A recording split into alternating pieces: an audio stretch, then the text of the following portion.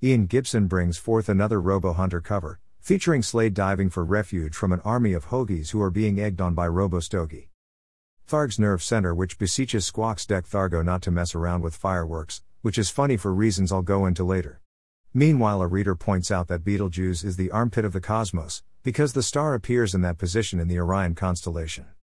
Messing about with the format we've gotten used to in recent weeks, Robo-Hunter, Farewell, My Billions by Grant Grover and Ian Gibson by taking primary position in this week's prog.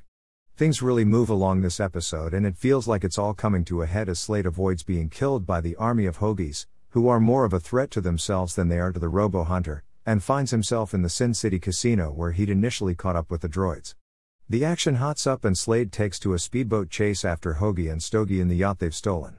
Looks like things are over for Hoagie as Slade shoots the robot through the head, though this isn't the first time Hoagie has been deconstructed. Follow Rogue's firework code. I'm not sure exactly what date this blog post will be published. I'd hazard a guess sometime mid-November 2021, but it's being written on Friday 5th November, so this page is very appropriate, giving warnings to avoid injury on bonfire/fireworks night. Between the nerve center and this page we get given a few stats, 1984 seeing 770 people injured by fireworks, of which 21 people were injured and 1 killed by homemade fireworks. Adverts, Dungeons & Dragons, again, and Battle Action Force, featuring a John Cooper pick of Duke and his Action Force team. For those uninitiated, i.e. too young or living in another country, Action Force were the British version of G.I. Joe, but in classic Star Wars figure size. From what I understand, the literal British equivalent of G.I. Joe is Action Man, similar in scale to Barbie or Cindy. Here's the reason for the switch in positions: the opening of Nemesis the Warlock Book V, The Vengeance of Thoth by Pat Mills and Brian Talbot features Satanus on the Verso page breathing a fireball at the Grand Dragon's tube tank on the Recto page. Not sure the word tank really applies, but I'll stick with it until something better comes up. I missed it at the time, but Thoth casually mentions that the destabilization process of making the black hole and white hole on either side of termite collide, obliterating the planet and causing planets light years away to be sterilized by the radiation. This is going to lead into a few books of Nemesis lasting up to the end of the decade.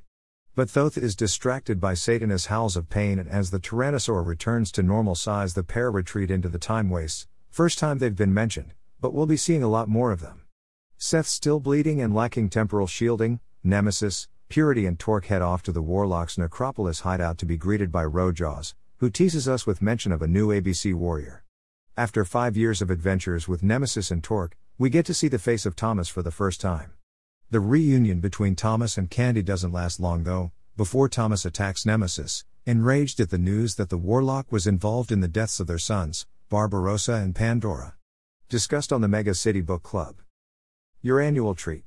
That advert for the 1986 lineup of IPC annuals features again. Here's the list: Tiger, 2000 AD, Grange Hill, BMX, Angler's Mail, Battle Action Force, Shoot, Eagle, Judge Dredd and Roy of the Rovers. Judge Dredd, Mega Man, A New Superhero is Born, by T.B. Grover and Ron Smith. The next prog box from the previous week's episode mentioned a superhero, but I knew it was far too early for Fairly Hipperman to make an appearance. A few pages in and I'm remembering how this story goes. As the said superhero starts fighting crime across the mega city, over the course of a few hours, the judges correctly deduce that Mega Man has a robotic exoskeleton under their costume and a jetpack under their cloak.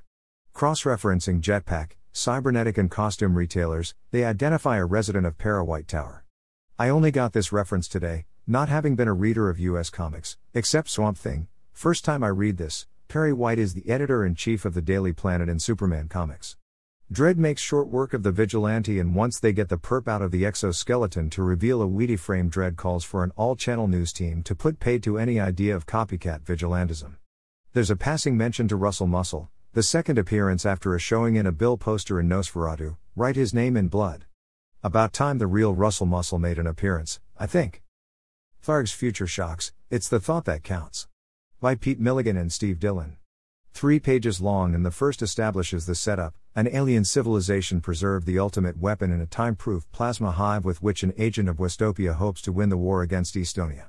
Their companion agent, we find out through thought bubbles, is an Estonian agent planning to kill the Westopian agent once they've located the weapon. By the end of the second page, the Westopian agent is pondering what a helmet does while the other messes about with antimatter throwers and telekinetic blitzers capable of making mountains disappear. Turns out the helmet is the ultimate weapon, because it lets the Westopian agent read the mind of the Eastopian double agent. This week's shock was much better told than the making crime a thing of a past story. Mean team by the Beast and Bellardinelli. Keller has quit the match, leaving Henry Moon, the psychic sensor in the body of a panther, to capture the flag. The Swamp Dragons must be getting whiplash with their about turns as they surrendered to Bad Jack, realized they were still in the game, then found themselves being attacked by the panther, which prompts them to give up the flag again. But the focus of the story is on Bad Jack and Richmond Vaughn, who are having a conversation about why Keller did not accept the flag. In parallels with similar scenes illustrated by Bellardinelli and Blackhawk and Slanya, a young child is kidnapped from their home and taken off to become a slave. Alright, that's not quite what happens to either Blackhawk or Medivh, but I only claimed it had parallels. Young Jack Keller does a Medivh in being kidnapped and does a Blackhawk in being trained for a death game. It should be noted that 7-year-old Jack is kidnapped from Earthland by a spaceship. Why this should be noted will become clearer in future episodes. Meanwhile, the flashback goes on to reveal what this has all been about. While still in pit school, young Jack had a conversation with Richmond Vaughn and was, jokingly, offered his freedom if he scores 5,000 kill points. We'll find out why this is jokingly told next episode, I believe. No mention in the Nerve Center, but the combination subscription. Next prog page has a Jose Ortiz panel of Rogue Trooper promising that the genetic infantryman will be arriving in Millicom next week. Dredd and Anderson, A Thrill of a View. This is a Starscan parodying the film poster for James Bond, A View to a Kill, courtesy of Robin Smith, taking advantage of free time from no longer being art editor by flexing their drawing muscles. Grail page, almost one page but technically two. Once more, the intro to this week's Nemesis by Brian Talbot takes the Grail page spot. This be a center spread if it was book 3 or book 5, but we'll have to go for a diptych. Grail quote, T.B. Grover, parodying the lines designed for Superman radio plays. First mega citizen, is it a bird? Second mega citizen, what's a bird? First mega citizen, is it a bat glider? Third mega citizen, nah. It's some clown in a cape. Feedback survey.